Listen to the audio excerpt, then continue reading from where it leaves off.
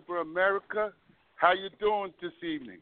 Yes, another week has surpassed us, and this week is it's a American holiday that I guess is celebrated around the world, and it's called Thanksgiving. So I know, like, everyone is making all this preparation, food preparation, to have loved ones to come over to partake in a meal. So, Tammy. Yay. Tammy. Hey, Kenneth. Hey. Are you celebrating Thanksgiving dinner? Absolutely not. Are you kidding me? I No. don't celebrate that holiday. It's an American icon holiday. Football games,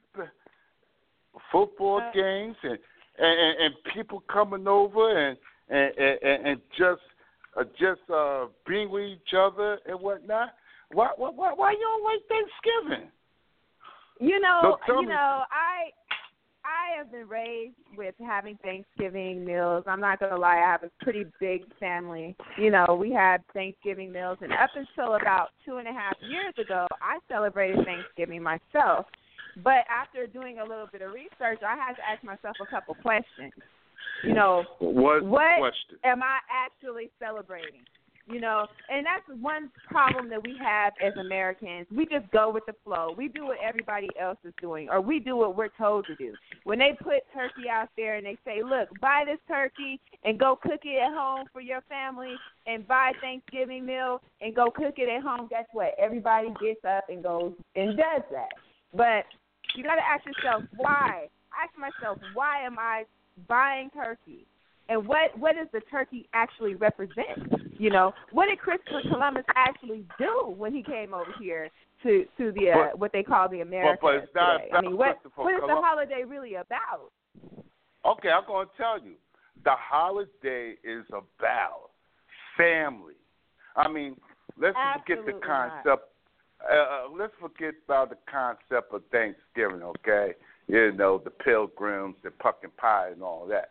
But it's about family once a year coming together and fellowshing the way they want. You don't have to do the traditional turkey and mac cheese with tater salad and all that, but just having one's close family members and friends once a year and just partaking in the meal. What's wrong with that?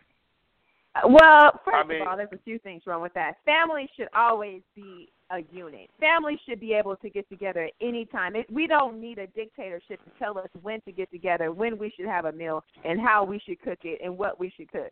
And as far as I'm concerned, it commemorates the deaths of my brothers and sisters. You know what I mean? It's not a celebratory time. It's a time of grieving. We should actually be grieving the death of all the bloodshed that had taken place over here in the U.S. We should be grieving those deaths, not celebrating them. I guess the victor, the one who had victory over the people that they came over here and slaughtered, they're celebrating it. So why should we celebrate along with the death of our indigenous people? I don't agree with that. I am absolutely opposed to that. I'm glad that I'm enlightened, because before I didn't know better, but now I know better. So since I know better, I'm going to do better. And my kids know. You said it's a state of grieving. It should be grieving. Well, after funerals, don't people get together and eat? Don't family members get together and eat after funerals? Say it's grieving. That's terrible, Kenneth. Come on. But after funerals, don't people get together and eat? And what the problem is now? They're still breaking treaties. They're still, they but hold on, but let's I'm saying, come on, Kenneth. Well, let's look at this for a second. You said, families should just gather anyway without a dictatorship telling us what to do. Well, number one, today's families don't live nearby together. You got families that live on the West Coast, East Coast, South, North, out of the country. People are families do not live in the same neighborhood compared to in the past. That's number one. So when you identify a day and say, okay, it's universal. On this day, we're going to call it a family gathering. That's number one. Number two, now our government is supposed to be a democracy. It's not a dictatorship. We're not living in Russia. No, but we have assigned holidays like Christmas, Thanksgiving, Halloween, and those are holidays where they say, look, on Halloween you dress up however you want to dress, and you go out and get candy, or you will go out and get costumes. And then they say on Thanksgiving you go out and buy turkey. And then they say on Christmas you go out and buy a Christmas tree. I mean, that don't sound like a democracy to me. That sounds like some mind-boggling nonsense. That's like brainwashing. That's like telling you what to do, when to do it, how to celebrate. I mean, families can have family reunions. They can set aside a time where they have time off or set aside time off and get together, especially indigenous people. I mean, we need to wake up out there. I mean, I'm sure a lot of people are not going to agree with me, but I'm saying, I mean, if you think about it, do your research. Find out what what you're celebrating. Know what you're celebrating, before you go ahead and just jump into it like everybody else. Like, my grandmother used to tell me, use your brain. I'm trying to get this sister on. Hold on. I'm trying to, and I'm just having a hard time. Oh, man. Yeah, that's why people should, hold on. I just can't get her. Oh, hold on. I just not. Okay. Oh, no. Nope, that didn't work. Wow. Keep talking, Tammy. Keep talking, Tammy. I'm trying to work this phone now. Oh, yeah. Well, I was just saying that perhaps we should start using our mind, using our own brain, using our own ideas, and not let people implement ideas into our heads and tell us what to do, into our subconscious mind, where we just all of a sudden and I have a feeling that after Thanksgiving, people are going to go out to these corporations or to these stores, what they call Black Friday, and break their necks trying to get this material nonsense that they're making and selling to us just to be doing it, just because it's called Black Friday. But do they know that what Black Friday actually represents? That was a day where they were auctioning off, our ancestors as slaves. If here we go. Knew, would they do it? Okay, here we have Miss. How you say your name? Etienne. Etienne. Etienne. Well, Etienne. Etienne. Well, Etienne. No. Etienne, like ATM. Etienne. Oh, ATM. Okay. All right. Mrs. Etienne. Welcome to Black Urban America talk show, and the young lady is Tammy. I'm Kenny. Hello. Welcome. How are you? How are you? I'm fine, thank you. I finally made it. I'm driving, but I made it. How's your son? I'm still en route. So how's your son? Oh, man. Your son was crying. I had to kick him out the car. I drove to my husband's business, and I asked my husband to take him, so I'm good right now. Okay. Well, tell us a little bit about yourself. I mean, what do you want to know? There's so much to me. I don't, okay, well, so let much me know. to me. So much to me. So tell me a little bit about so much to me. Okay. I don't know where to start. I'm always sitting here laughing when people ask me that question because my brain goes a mile a minute. But nonetheless, how can I easily put career-oriented? I am a marriage counselor.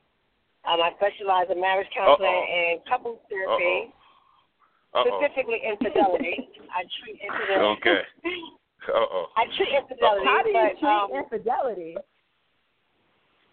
Trust me, it has to be treated. Because just because it's infidelity doesn't mean that. Just because there's infidelity in a relationship doesn't mean that a relationship will end. And if a couple chooses to stay together, you help them work through it, and that's what treated infidelity is. But Mrs. Etienne, hold up for a second. Okay, I know you're a social worker. I read that. Okay, but I didn't know your specialty were relationships. Wow. So, do you I'm a think? clinical Of social course, worker. That's a lot different. Excuse me, CSW. Excuse No, me. I just want to. No. I just want to make it very clear because we have rings to this game. In terms of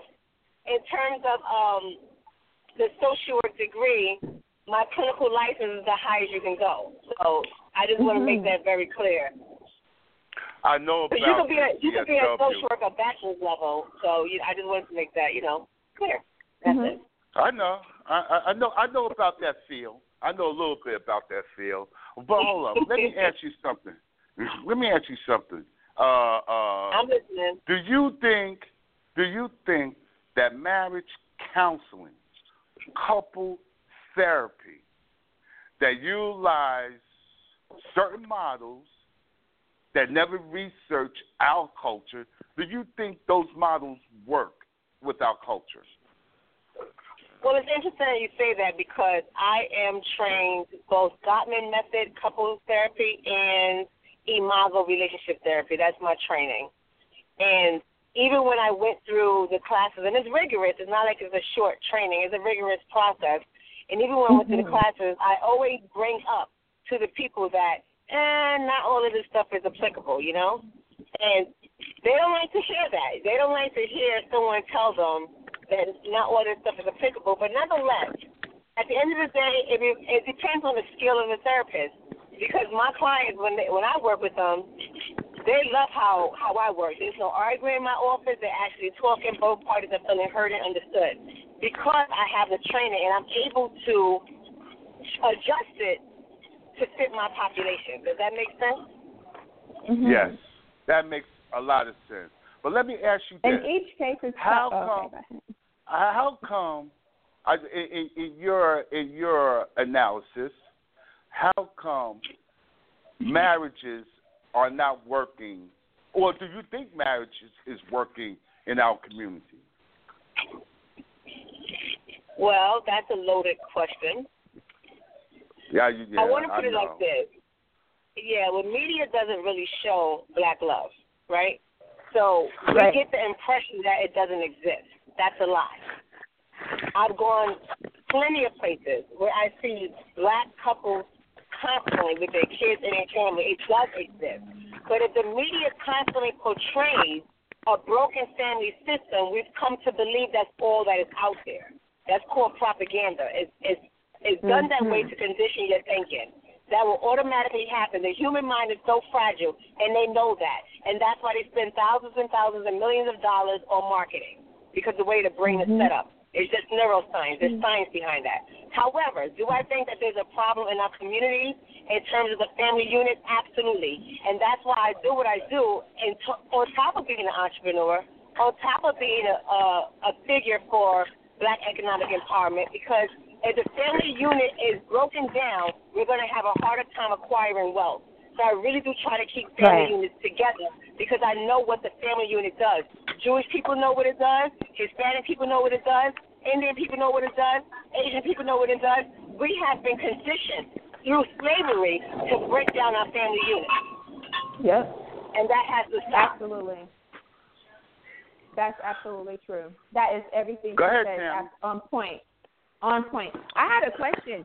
When you're doing counseling for each individual couple, I bet that you find that each couple is different, of course, because each couple is unique, their situation is unique, and they probably experience different, different relationship problems.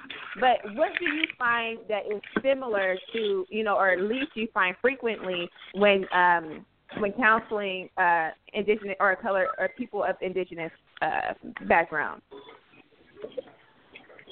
When I counsel people of melanated people, right, people of the African diaspora, people who are from the Caribbean islands, doesn't matter, what I find is the easiest thing to deteriorate that relationship is when there's an emotional disconnection from your partner.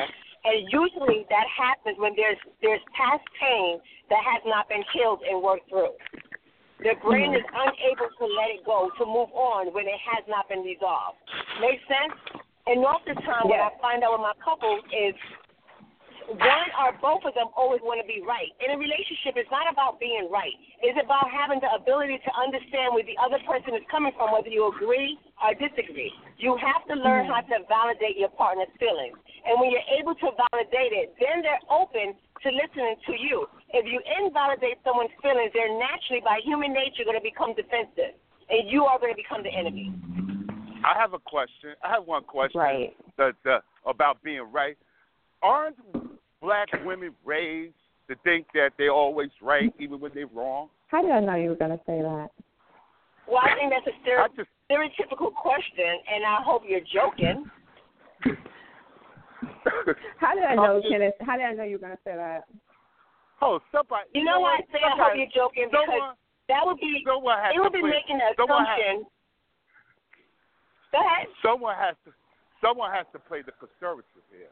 You know, I got two women here, women of conscience and everything. Hey, I know there are men that think that way. And also, there are men that, black or white, there are men that really don't go into couple counseling. So how do you engage in the husband or the boyfriend to partake in the counseling when they are resistant? Well, before I answer that question, let me ask you a question. Where do you get your data from? About what? About what? About what you just said. Exactly what you just said. Resistance? Resistance? Huh? About black men resisting? You said about exactly. Resisting? Mm-hmm. Oh, yeah. Uh-huh.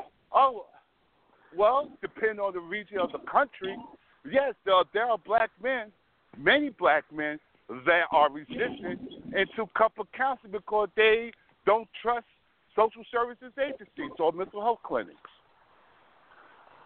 So it's not because it's couples counseling. They don't trust the system, period. Right. They don't trust they don't trust the system, period. And I don't blame them. However, when the black guys that do come to meet with me or any person of color, they talk more than the female. Maybe it's me. I don't know. I don't know if it's my outer appearance. I don't know if it's my intellect. I don't know what it is, but I create an environment that allows both people to be heard. It's a whole system is structured with how I work. This is not a place where you come bring your boxing glove in my office and duke it out. I don't have that. I don't have the time or the energy for that. And I think that any man who wants to keep his relationship with his wife, who loves his wife, they will go to counseling if they're trying to save that relationship. If they care, if they are really wanting to keep their family together, they will go as like a last resort or as a step to better the relationship because they may be tired of the problems that are happening in the relationship and they want to resolve them. So anybody who's willing to work as a family unit would have to take the necessary steps in order to make things work. You know what I mean? To make it work. Yeah. If they want it to work. Generically speaking, I would definitely agree with you, right? But then we have other factors that come into that. When you have a narcissist or you have some type of pathology there, some of those guys are unable to participate even when they're present in the room. So when you deal with narcissist, which is a personality disorder, you're dealing with a whole other creature. Oh, yeah. Yeah. The therapist would have to be skilled. If the therapist is not skilled, that therapist is going to do more damage than good. Yeah, and that personality disorder does play into the relationship too. But when you say personality disorder, some folks may not know what define personality disorder. Could you go into that briefly? Well, I'm going to put it in as layman's terms as possible so I won't have psychobabble and I won't pathologize it. But basically, what I'm saying is when there's a personality disorder present, that means your personality traits are so severe, it prevents you from engaging in meaningful discussions with others for whatever reason. So if you are like a narcissist and you think you know everything, you're always right, you have all the connections, you're very contemptuous in your mindset, there's so much more work to do in order to get this person prepared to even engage in a therapeutic discussion with couples counseling. Wow. Because you got to work through all that other issue. And there's a lot of people out there, I'm just going to choose narcissism for right now because there's a lot of males that do have narcissism. So, you know, when you out there, you have this ego that's so big that it doesn't allow you to accept affluence from others because you're always right. Couples counseling women don't have narcissistic behavior? Women do have narcissistic behavior. Absolutely. Oh, okay. Absolutely. Oh, I'm right. just saying, you asked me about men, so I'm saying with men with the personality disorder, most of them come with narcissism, is what I'm saying. Okay. Okay. So, yeah, can a woman be a narcissist? Absolutely. Absolutely. You better believe it. Go ahead, Tammy. Well, I'm just like amazed because I thought that we were going to talk about more like social work. But are you working in social work? Are you doing both right now, or are you doing one or the? You're just doing a couple counseling or the counseling part? Well, here's more about me. I'm an executive director. I'm a founder of my own organization, which is a 501c3 tax-exempt organization. I have a team of 14 people that work for me. So I don't work for an organization. Wow. I work for myself. So as far as the social work part of it goes, what kind of organization are you running right now? So we have a counseling organization. We do counseling both in office and in the community. In the community, we have different programs. So we have the beauty pantry program, where we go into shelters within five different counties in the state of New Jersey. And we provide them a 3-week course that we're about to add on a 4th week to it. And in the 3 weeks, we cover self-esteem, financial literacy, and social etiquette. We're added on self-confidence, right? And we go in there once a week, and we educate the women who are either victims of domestic violence, substance abuse, or homeless through financial hardship. Okay. That's wonderful. That's the difference. That's wonderful. Homeless through financial hardship. Let me ask you something. When you say Jersey, is Hudson County one of them? Is Hudson County in your jurisdiction? Yes, we service Hudson County, Passaic, Essex, Union, and one more. I think it might be Bergen. Union. Oh, Bergen. You're in Bergen County? Oh, okay. I live in Bergen County. All right. So that's another program. The other program we have is in-home counseling services, where we go in-home and we service children 5 to 21 living in-home with their families. So are they like developmentally disabled, or are they just like troubled teens or troubled children, or what type of service do you provide through that? Well, the dominant culture refers to them as at risk. I refer to them as at promise. These are the families that we're working with to prevent them from having a child protection service case or removal from their home. Oh, yes. Stipend. Wow, you're wonderful. Yeah. So we work to keep them inside their home. For humanitarian purposes, you're doing a lot of work for the people. Absolutely. That's commendable. That's wonderful. It's just from working in the system for so long. I worked diapers for so long, 6 years. And although my coworkers were great, my supervisors, I had no problems with them, and I don't blame them. The system is not set up for black children. So I could not change the system from within, so I decided to leave the system and change it from without. Wow. That's the true definition of a boss. There you go. That's the true definition of a boss. Yeah. And then you can practice your own models instead of adopting models that don't really address our needs. Absolutely. You know? So in about a year and a half, I'll be finished my doctorate. and then I'm going to work on putting my own congratulations. marriage training program. Thank you. I appreciate that. And then you're going to work on which program? I'm going to work on developing my own marriage training program. Oh, nice. Now, will it be culturally based, or general, or inclusive? No, it's going to be It's going to be designed to work with couples of color. Oh, okay. Okay. All right. I am going to put the spin on it because I have to. I just absolutely have to, because it's a different dynamic working with people of color. It's just not the same, and people like to think that it is. We need it. We need more people like you. We need that. We need it so desperately. And the fact that you're actually doing it, the fact that you're out there, that you've already started these companies. I mean, that inspires people like me, and other people who might hear this to see that, people are actually out there making moves and making differences. When people are, some people might be just sitting by complaining, saying, well, this is not happening, or this is not happening, or that's not happening. But when you're actually putting yourself to the test to make things happen, that's commendable, and that's amazing.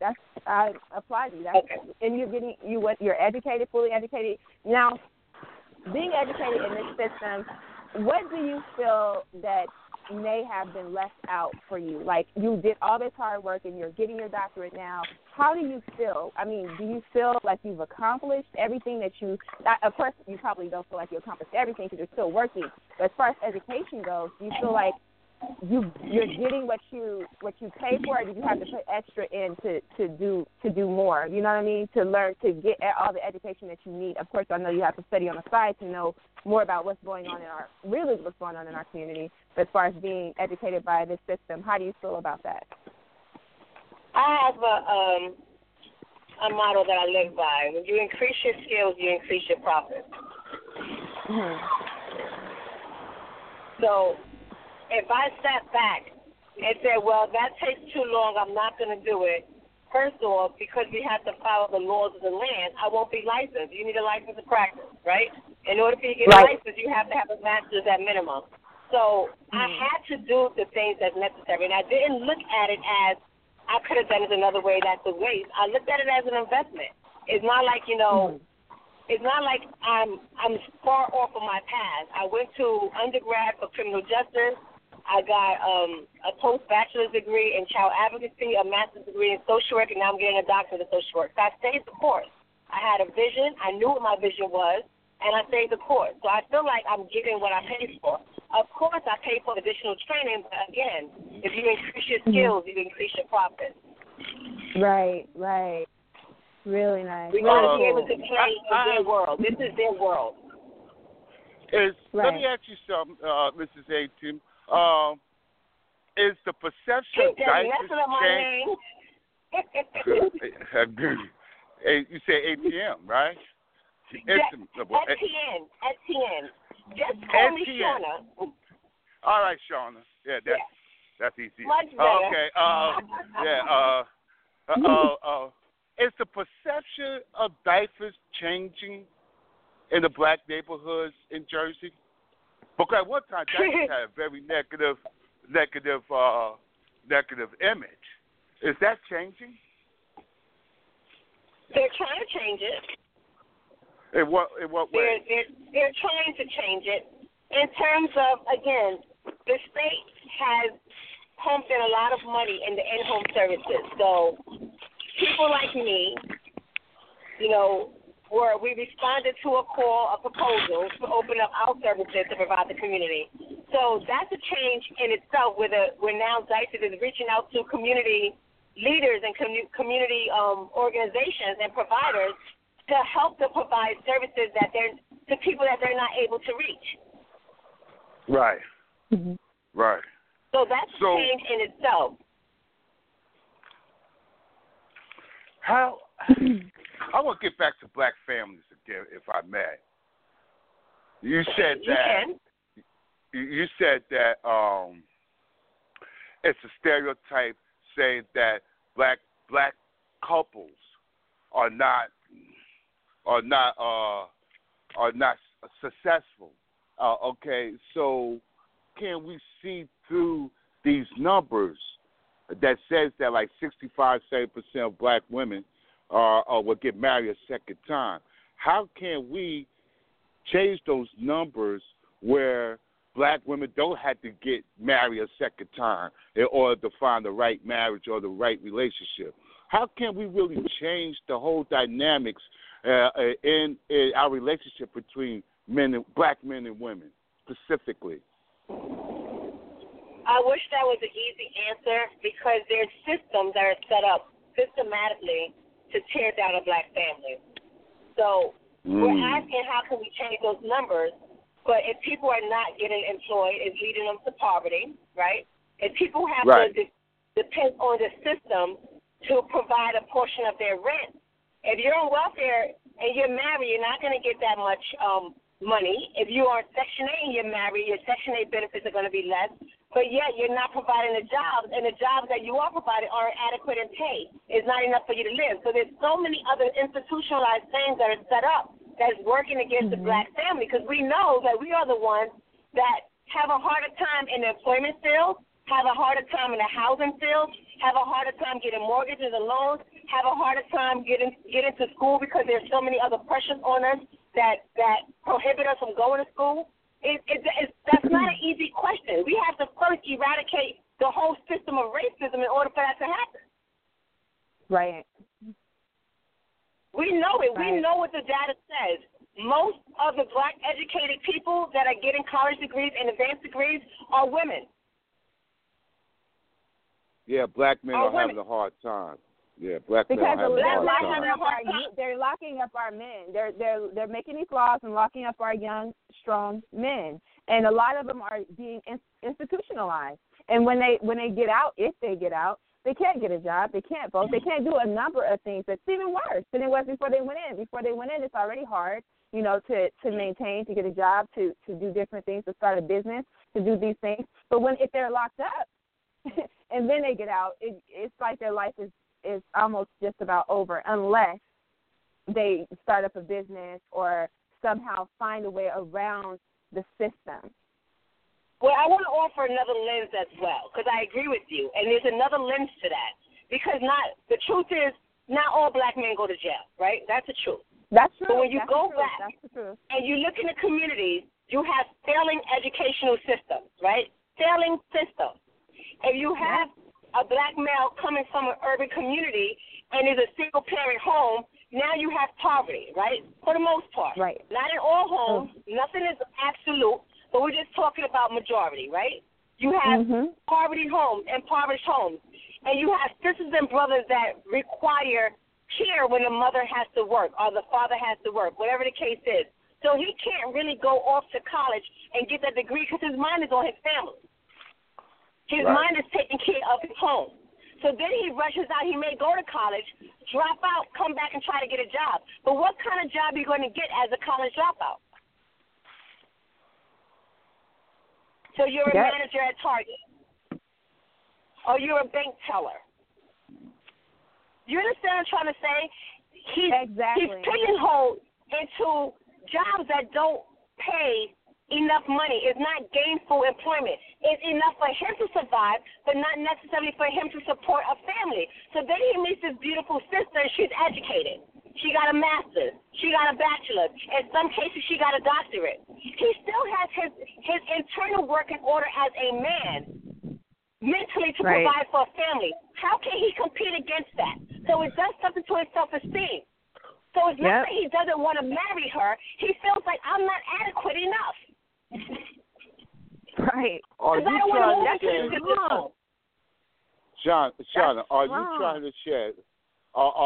trying to say that not only the social service system, but the economic system, are you trying to say that these systems are set up as Jesse would say, unlevel playing field, that we already go into a relationship with two strikes against us?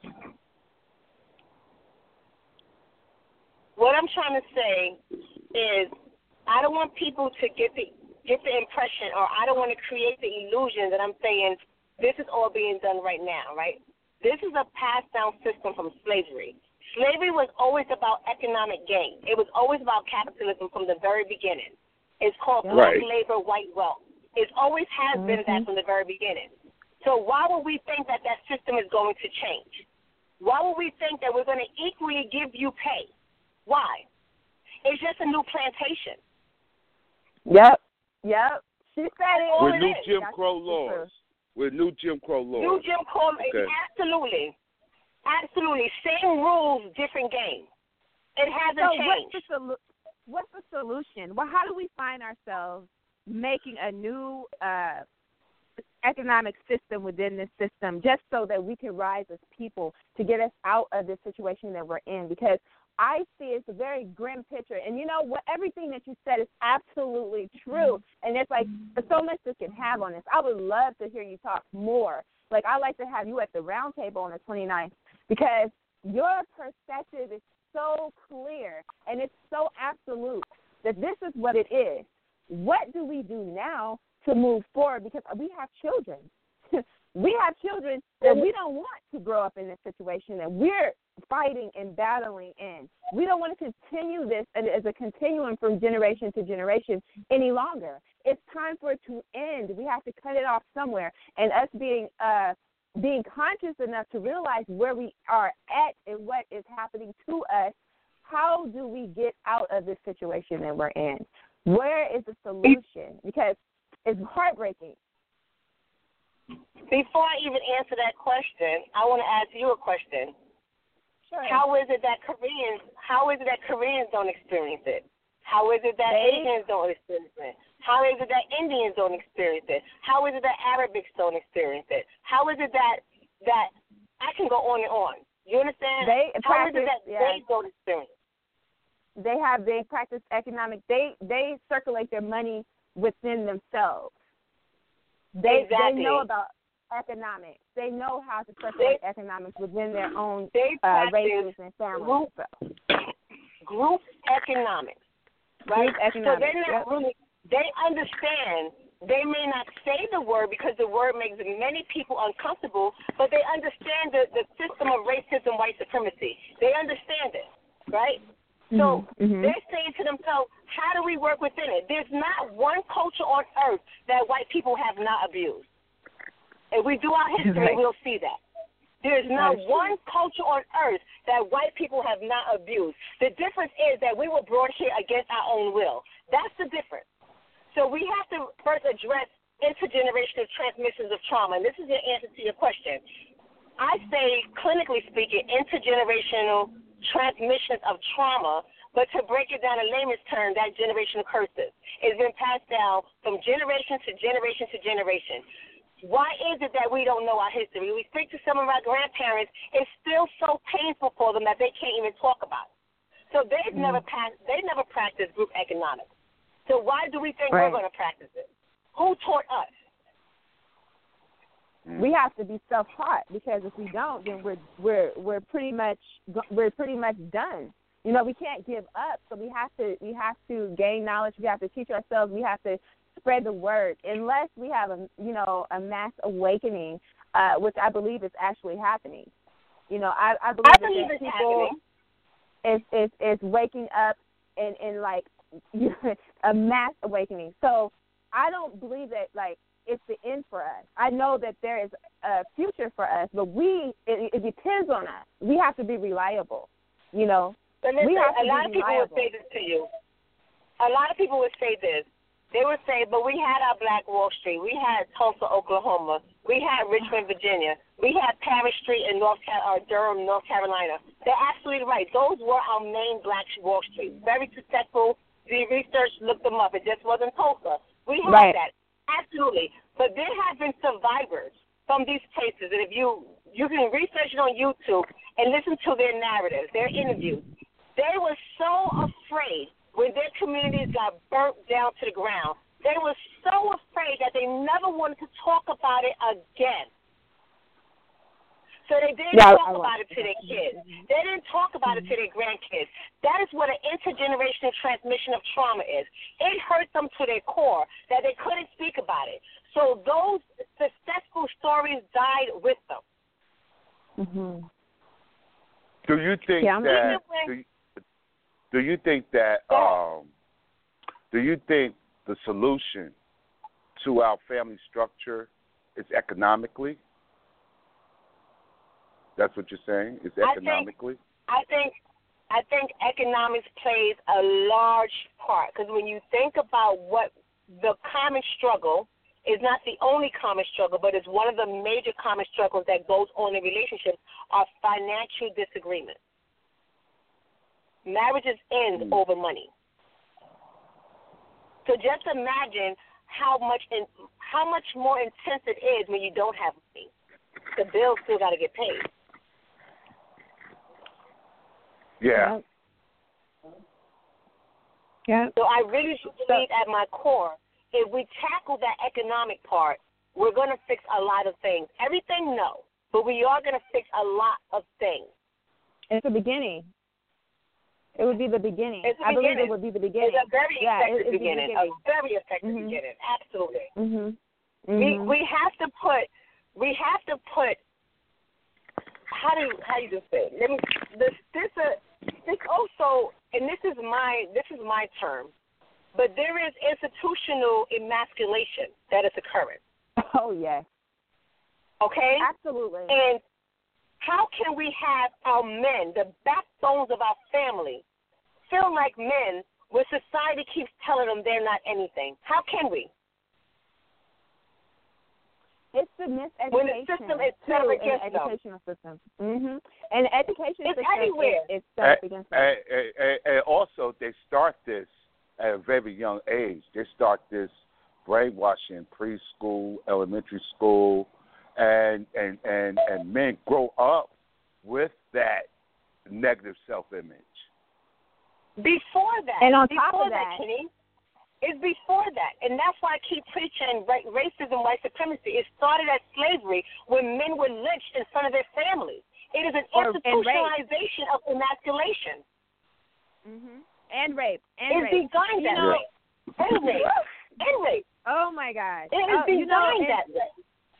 And not to mention the immunizations that they're shooting our kids up with. We don't know what they're giving them. We know just recently what came out with Dr. Farrakhan exposed that they were making our kids sick, with these immunizations. So, it's a lot of things that they have set up against us. The odds are stacked against us to the point to where it's even in healthcare and the education system.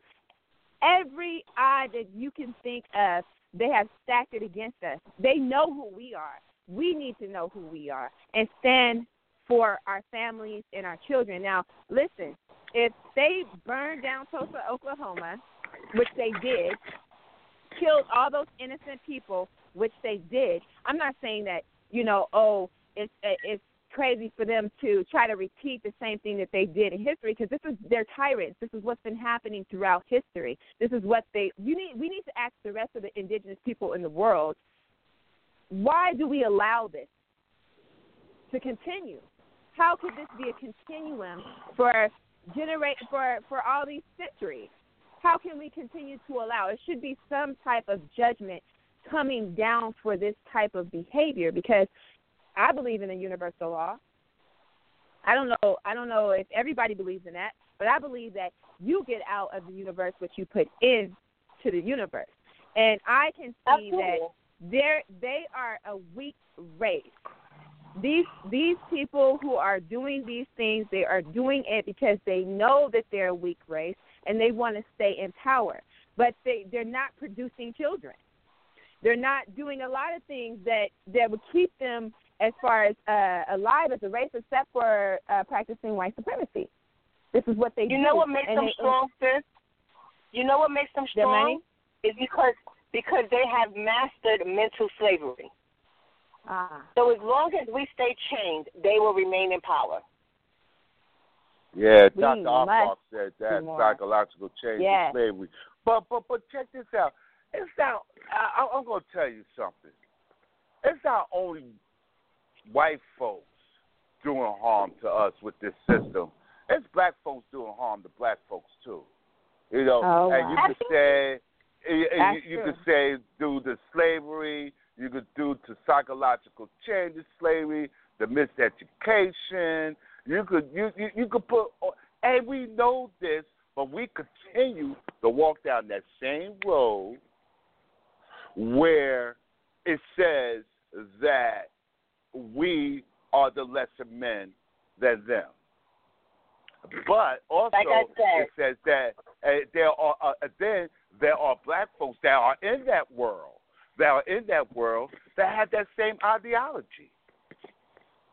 Because you make it out of the neighborhood. Because you make it out the neighborhood, and you living in a mansion with them and whatnot, and you're married into their family. You're just proving my point. I said people don't really understand that there's a science behind this. Your brain is the most powerful organ in your body. You understand what I'm saying? And if one can conquer that, they will have you for a lifetime. Not only lifetime, generations too. Generation to generation yes, absolutely. Yeah. So our mind has been poisoned. That's their plan, but we cannot allow them to be victorious, even though they have been victorious all these centuries. We cannot continue to allow this, so that means that we're a dying race.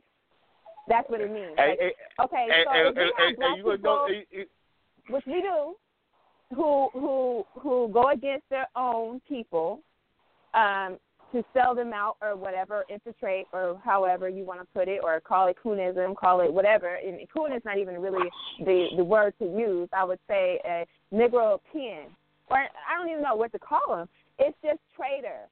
It's like a Judas. Why you got to call them traitors? Because they want to do something better for them.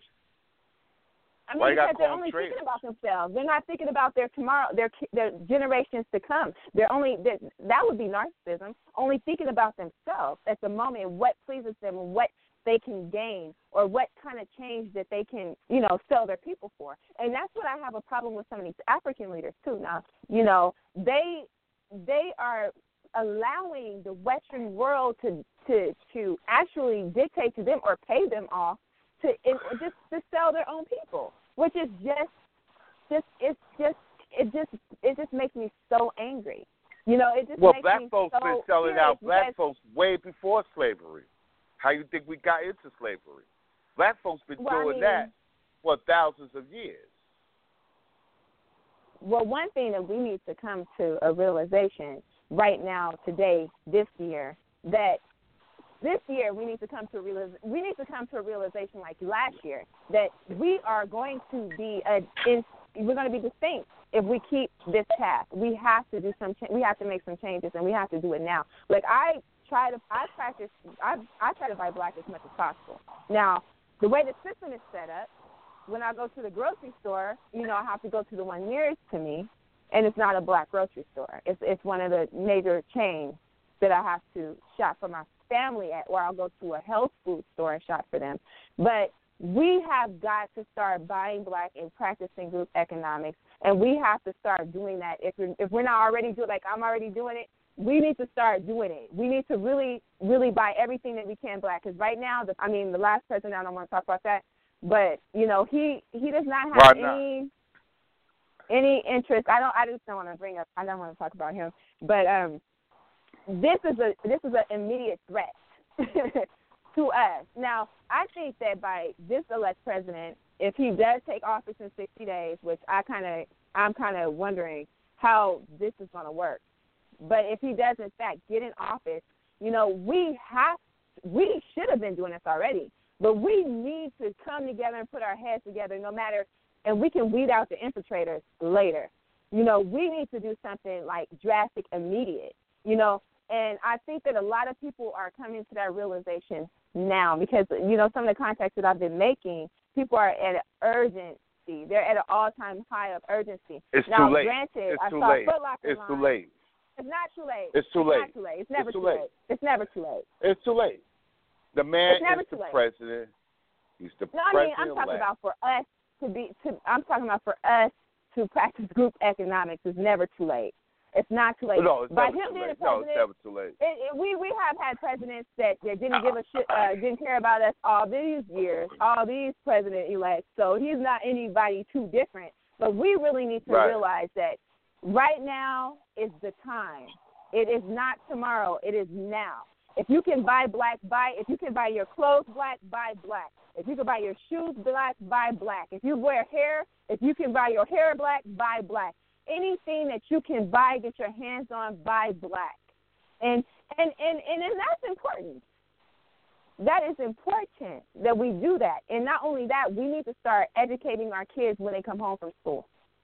You know, because they're getting a miseducation at school. And I am really frustrated with the fact that they're going in now to these kids at young ages, teaching them about homosexuality, teaching them about,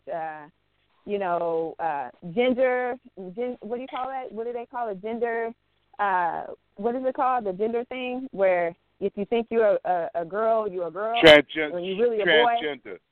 Transgender. Okay, yeah. They're teaching these kids at a young age about this stuff. It's yeah, I don't want to sound ignorant, but I'm not too, I'm not too studied on that, what the transgender and all that. But I do know that it exists. We got and I do know that they're going to school teaching it to my kids. But we know, that we have alternative lifestyle in our culture, and it's been around for thousands of years. So that's something we probably won't get away. I'm not really going to prevent anyone from working in a cause because of their sexuality, as long as the plight is. Oh no, I was just saying that going and teaching young children. The black man in America. I'm just saying going and teaching young children about that is not necessary. Dr. Shonne, didn't they say that some children know they have alternative lifestyle before they know it? Yeah, that's what the research says. Yeah, that was the research said. But so even black researchers said that. So I'm just saying I'm not agreeing or disagreeing. I'm not going to talk against I'm not going to talk against it. I'm not going to talk for it. But what I'm saying is the miseducating of our children needs to stop. And I do believe that if you're going into a 5th grade class or a 4th grade class or a 3rd grade class, teaching them about transgender, I don't believe that that's necessary. At least if they're going to be learning about something like that, let them be in high school. I think it's just too young. I think it's just too. I think it's crazy. I don't think it's necessary. That's why I believe that we should have our own schools because, the miseducation is too much. And I believe that that's one part of it. Like, saying that, you going to a 3rd grader saying, look, these are transgenders. This is a girl, but she really a boy, but she a girl. Isn't that confusing? What the 3rd grader going to you want to tackle that question? You want to tackle that question? Well, I'm not trained or skilled in same-sex dynamics, so I only speak on what I know, and that's something I'm not skilled in. So it's one of those things where I don't want to. You don't have lesbian couples coming for couple counseling. You don't have lesbian or homosexual couples coming in for couple counseling. Do I have adult people periodically at same sex that come to me? Absolutely. But my point is, do you have when you're talking about teaching in school, I heard you. I thought I answered that. I said, when you're talking about couples, those are adults. She's talking about school. Those are kids. Yeah, what I'm trying to say, what I'm asking is, should we prevent that discussion with children about alternative lifestyle? I know we're getting off the conversation, but should we prevent that? And that's what I'm saying. I can't answer that because I don't know the effects. I haven't studied it. I don't know what it does on the child's mind. I haven't studied it. Well, what's your relationship? You're asking me about a marriage counselor. A relationship is a relationship. I work relationship dynamics. When we're talking about making impressions on the child, and saying that someone's lifestyle or talking about it might convert them to go the other way. I don't have data on that, so I'm not going to speak on that.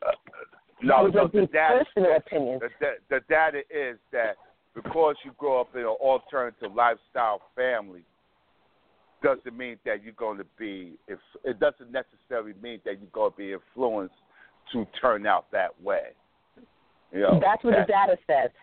But I haven't conducted. That's what the data says that they tell us. I have not conducted my own research. I haven't pulled journal article over journal article, study over study, and I haven't looked at the numbers myself. So you're saying that every data that comes out that's explaining our social ills are necessarily not correct? Say that again? Are you saying that certain data that come out that explain certain social phenomena don't really necessarily represent the true data of that presenting problem? No, what I'm saying to you is when someone says that's what the data says, and I haven't looked at the data to interpret it myself, I don't know what the data says. I know what I'm being told the data says. That's all I'm saying. So if somebody's telling you, the Bible says, but you've never read the Bible, how are you going to know what says it? I'm just asking, do you agree or disagree with it from your experience in working with families? I don't have experience working with same-sex, so I can't answer that. Oh, okay. I keep saying that. I don't have the experience. Okay. I can't answer that. Okay. I did not mean to go on a rant, you guys, but, I did go on a rant. But, it's just because I'm concerned about our youth. It's because, I'm concerned about our youth. I'm concerned about our future. And I just love the fact that we have people like you that are out there and just working with the communities and going in the homes and trying to keep families together. I commend you. Like, I am so inspired tonight. Thank you. Inspired by your work, inspired by Dr. everything Shonne, that you do. Dr. Shonne, it's been a real delightful conversation, and I'd like to have more conversation with you if I could really stay in contact with you. You're such a busy person. Absolutely. Yeah. I know the work today, right? Hey, Tammy, you invite her to the round table? Yeah, I wanted to come to the round table. I'm going to have a few key players. I think she will be a boss at the table. If Dr. Shonne comes, I'm coming. And she's going to be the pro. She's going to be the pro, and I'm going to be the con. We need more bosses like her. You're a total boss. You are a total boss. Hey, Dr. Shonne, I wish this was a face-to-face. Hey, Dr. Shonne, I wish this was a face-to-face interview. I would love to debate you just a little bit more. Now I know your specialty. Oh, man, I would love to debate you just a little bit more, Dr. Shonne. Not a problem. Can you I will put a it. Tell us how to access. Tell the people how to access your services. How can they get in touch with you? And give your address of your agency too, and your phone number of the agency, Dr. Shonne. Yes, they can go to my website. My website is NJCCHS. So that's NJ like New Jersey, CC like cat, H like Henry, S like Sam.org. That's my website. There you'll find my contact information for my office number, my location, the insurances that we accept. You'll find all the information there. They can also follow me on social media if they want to go to inspirational site.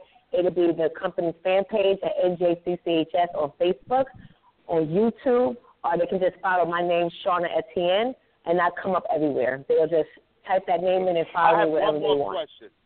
I have one more question. Why were you so nervous when your daughter came home from school with a nose earring? Oh, my God, a nose ring. I tell you, I've been reading up on you. I told you I've been reading up on you. I would just say this. I got you. The nose ring is beautiful, but it just was a symbol that she's now independent. Man, she's in college and she's independent. Tammy, don't go for that, Tammy. She was scared. She said, "Oh my God, she's here. She got a nose ring." That's what the slide said. My. Nah, she wasn't all that cool and calm and collective. No, she wasn't. No, I was like, oh my I ain't gonna let you off the hook. I was ventilating. Did you get her, girl? Did you get her coming home with a nose all ring? Right. Did you get her? All no, right. I did it. She's 18. We have 15 seconds. I'd just like to thank everybody for 10 seconds. I'd like to thank everybody for coming on the show tonight. And maybe Doc, you and Tammy could talk about the show next week, because she's running the show next week about this round table. Absolutely. I like. Yay! Thank you for coming on the show. I thank you for coming on the show. It's about time. You stood me up the first time. So I like to say to Black, we're out of time. I like to say to Black Urban America, good night. I am because we are because I am. And Tammy, have a good time with the show next week. And Dr. Shonne, I hope to be on the round table. Just keep me informed. All right? I appreciate it. All right. Okay. Okay. All right. Good night. Good night. Bye-bye.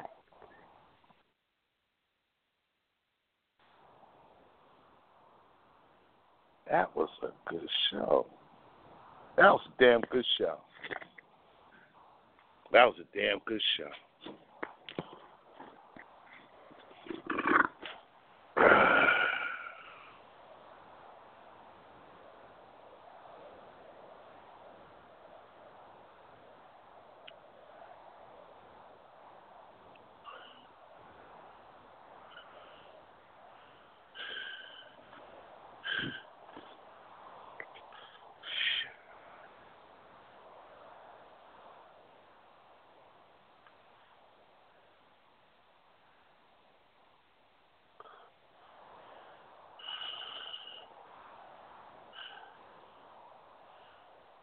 Damn good show.